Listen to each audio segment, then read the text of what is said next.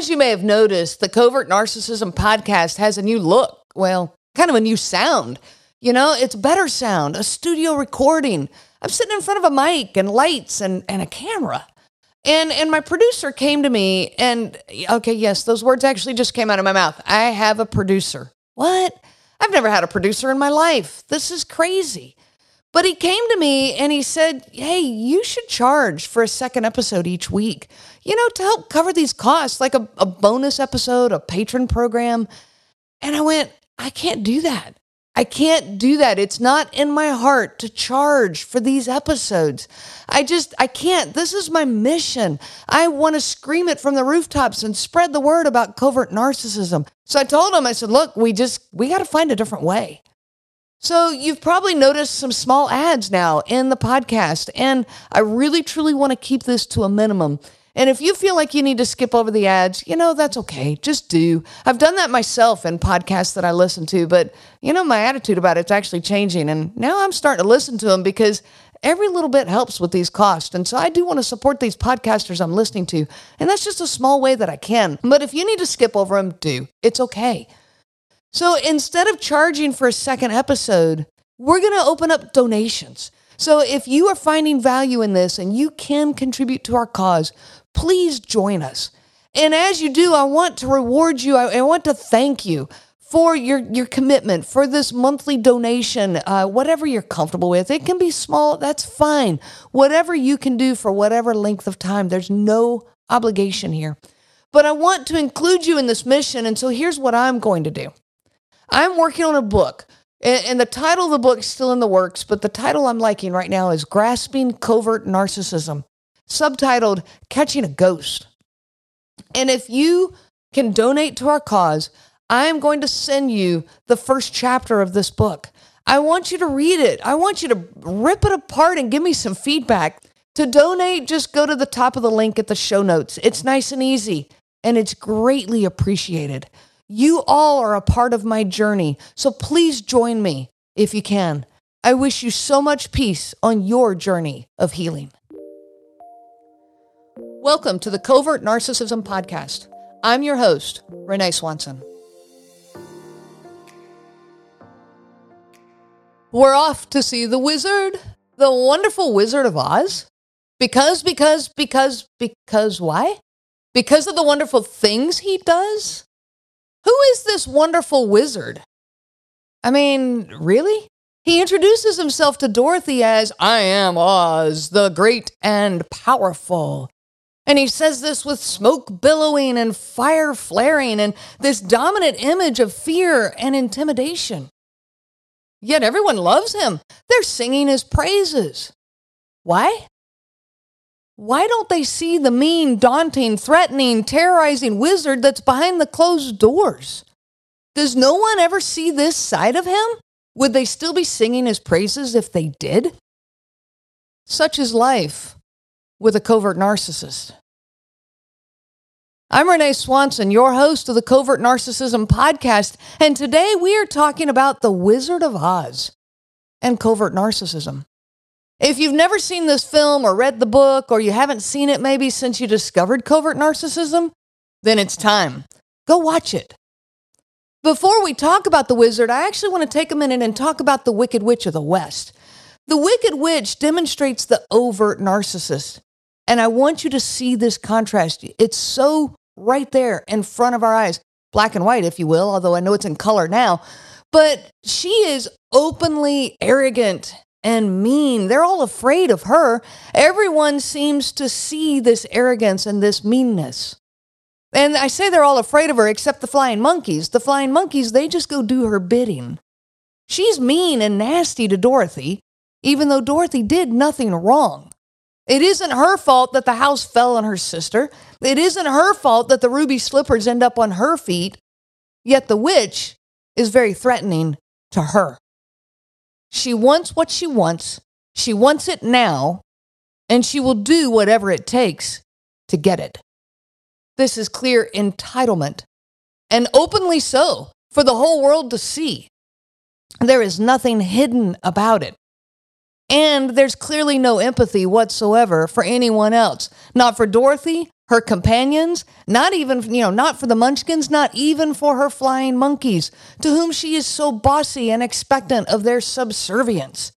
She sends her flying monkeys to do her dirty work while she's calling them, "You fool." She is a very dominant personality and clearly used to getting her way by whatever means are necessary. She directly states that she is here for vengeance. When Dorothy explains that it was an accident, her wicked response is, "Didn't mean it, eh? Accident, eh? Well, my little pretty, I can cause accidents too. I can teach you a lesson." She tells Dorothy, "Just try to stay out of my way. I'll get you, my pretty. I'll get you and your little dog, too." She threatens Toto the dog, even though the dog has nothing to do with it. The dog becomes a pawn in her play. Later in the movie, she orders the flying monkeys to drown the dog in the river, just to get Dorothy to cooperate. So the scarecrow is also a pawn in this whole ordeal. She threatens the scarecrow and even catches him on fire. But again, he didn't do anything wrong. This is just plain meanness. Even as the witch is dying, she voices her entitlement, arrogance, and specialness.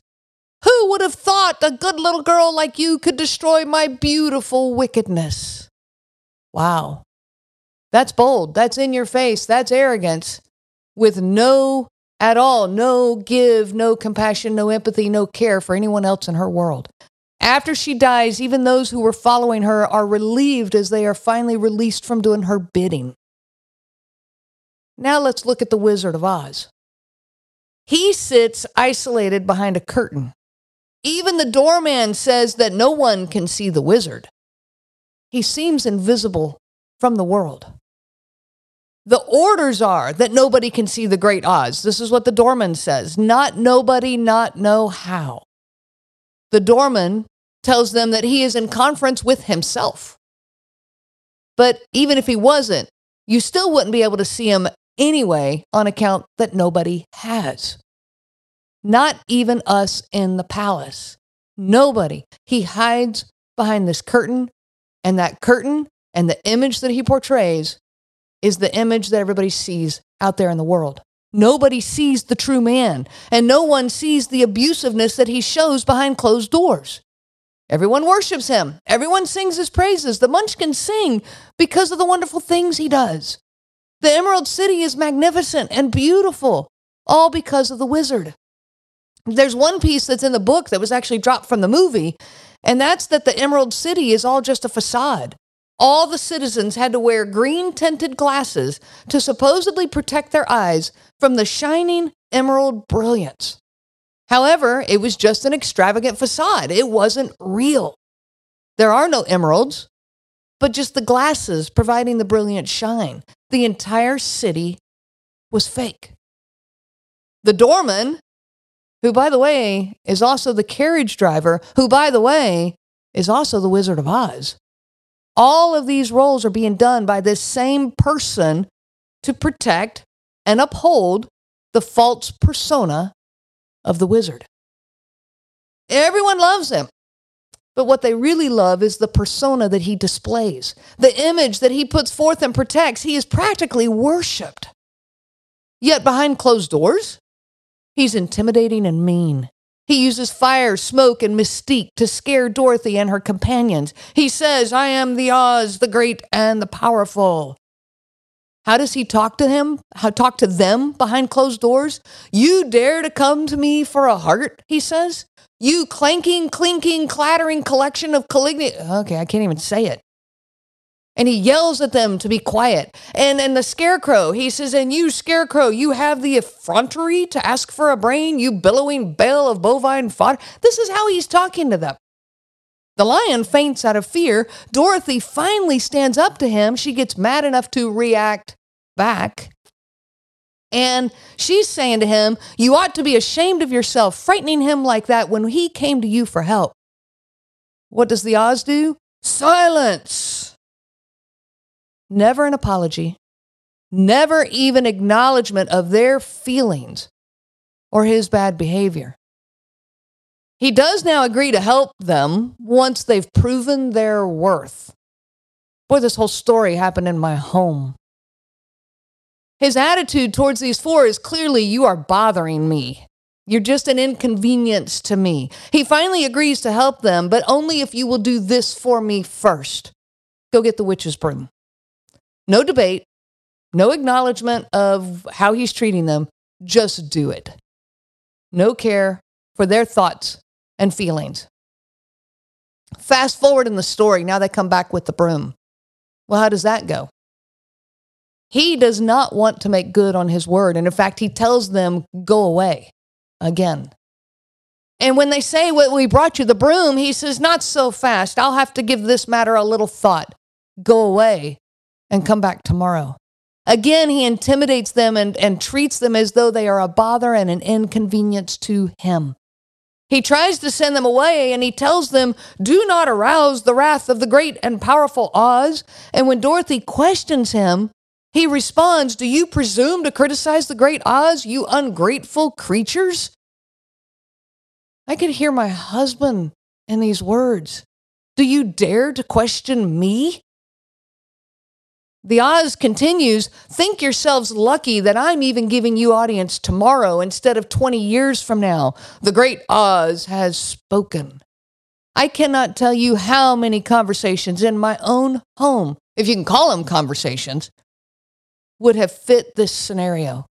Everything had to stop when the great one spoke. No one could move, fidget, look at the dog, pet the dog. We had to be the captive audience that he clearly deserved. I remember telling a friend once that it was like we needed a fanfare to announce, now the great he is going to speak. Back to the movie. This time, they see him as the man hiding behind the curtain. Even though he realizes that they see him. Okay, his eyes are on. He realizes that he still tries to hide. He tells them, pay no attention to that man behind the curtain. Still trying to, work his magic with the fire and the smoke and make his machines do their thing. Still trying to hide behind this image of greatness and intimidation. Go before I lose my temper, he tells them. The great and powerful Oz has spoken. However, this time he is no longer able to hide. He clearly is a fragile and nervous man. And for just a few brief moments, we see a glimpse of realness. A glimpse of true insecurity, of true nervousness. As he struggles to find words, he goes into victim mode, though. Please don't be angry with me. Don't shout at me. It makes me nervous. Poor me, poor me. Really? After all this and the way you just treated them? Scarecrow speaks up and says, poor me? What about us? Even though the wizard was the one who was terrifying them, he now wants to be the one receiving their sympathy. He's already forgotten all about how he treated them. This is what I mean when I say with a covert narcissist, the story starts with your reaction to them. It doesn't start with how he treated you, he or she. It starts with, now they're the ones fussing at him.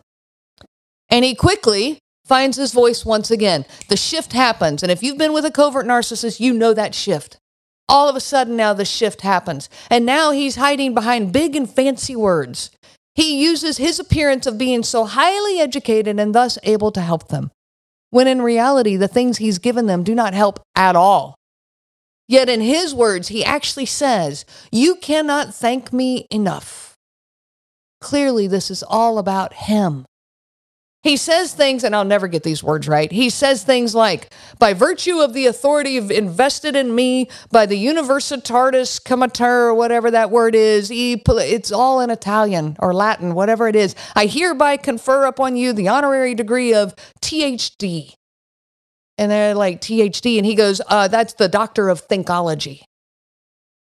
And the Scarecrow says, how can I thank you enough? To which the wizard replies, you can't. This is false words that mean nothing. It's a whole lot of fanfare. And it's clear he doesn't know what he's talking about. Okay, well, at one point he says, do nothing all day but good deeds. And they're called phila, and he can't come up with the word. And he says, the good deed doers. He doesn't know what he's talking about. But he just keeps making it up to sound all fancy and superior. He uses these cliche comments that he doesn't even understand himself. He says, I think you are wrong to want a heart. You don't know how lucky you are not to have one. Hearts will never be practical until they can make them unbreakable. Wow. Covert narcissists have no room for true emotions. They think it is a waste of time. My own husband said this to me of, tears are pointless, that these tears are worthless, that I've, what good does any of this do during the times when we finally did connect on an emotional level? The wizard says, I could have been a world figure, a power among men, a successful wizard, had I not been obstructed by a heart. That speaks volumes to me. My husband told me I live in my mind, not in my heart. And I said, do you think that's part of the problem here? He voiced it, but we never got anywhere. It just went away. It's like none of that ever happened. And later, years later, when I told him about the conversation, of course, then the gaslighting comes in. I never said that. I mean, it just, again, you already know this. It's pointless to try to talk through this with them. So this Wizard of Oz, he made a false power, a false self, a false wizard to block himself from using the power of the heart. Convinced that the heart or emotions just get in the way of greatness. They are a weakness, and you are weaker for having one. When Dorothy questions if he's a clever enough wizard to manage to take her back to Kansas, he goes into this grand monologue about his great accomplishments. He even claims that he's an old Kansas man himself, and he has a connection to everything, which is a very covert narcissistic thing. And this whole monologue is all complimentary of himself and all about himself. He becomes the hero and sings his own praise. Look at all of these wonderful things that I'm doing and going to do. I was born and bred in the heart of the Western wilderness, premier balloonist par excellence to the Miracle Wonderland Carnival Company, until one day, while performing spectacular feats of stratospheric skill never before attempted by civilized man, on and on and on he goes.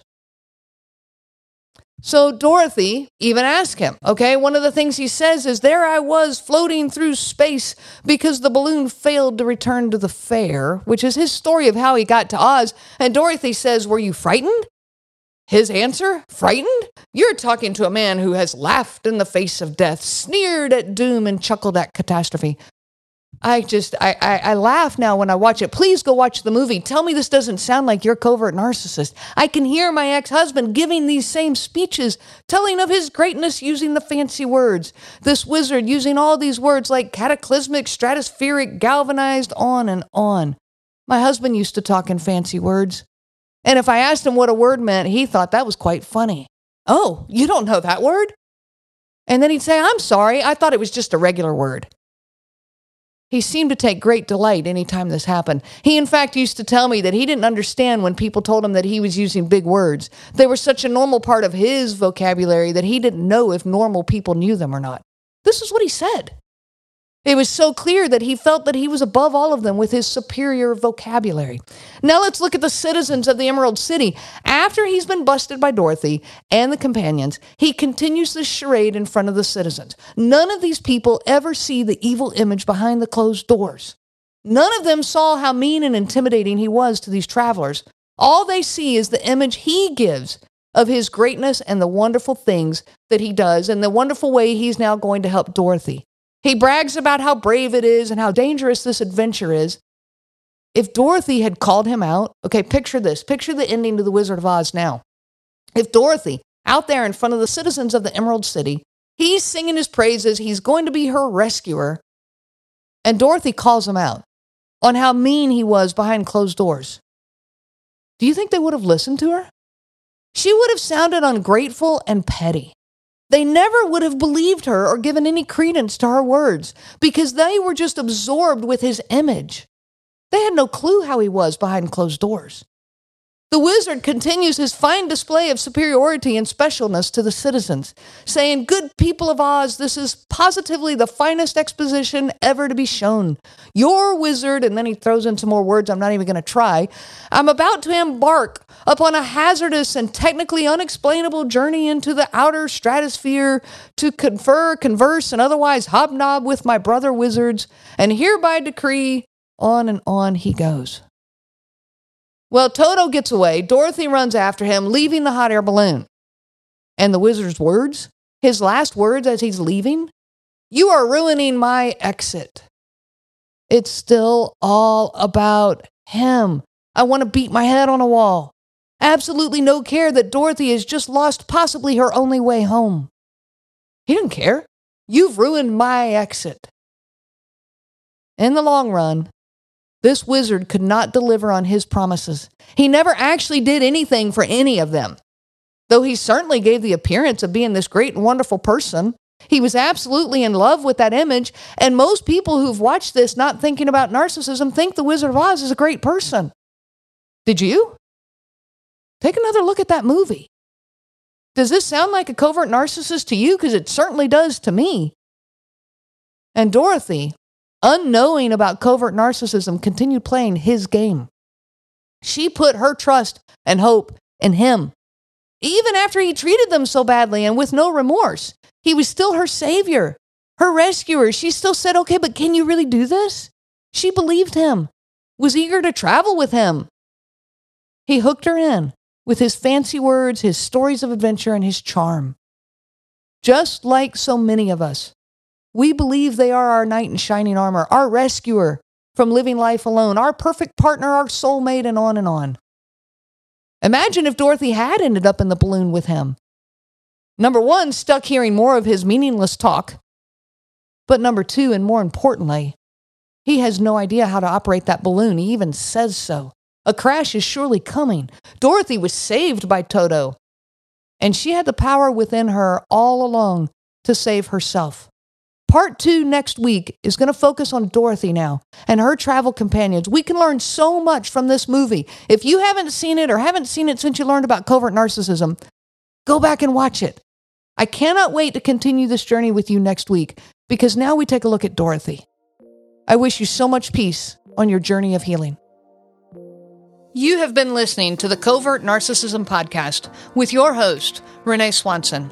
Be sure to check out our website at www.covertnarcissism.com.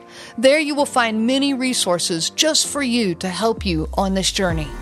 You can also reach out to me by email at Renee, RENEE, at cnglifecoaching.com. Those letters are CNG, as in Covert Narcissism Group. I do look forward to hearing from you. I wish you so much peace on your journey of healing.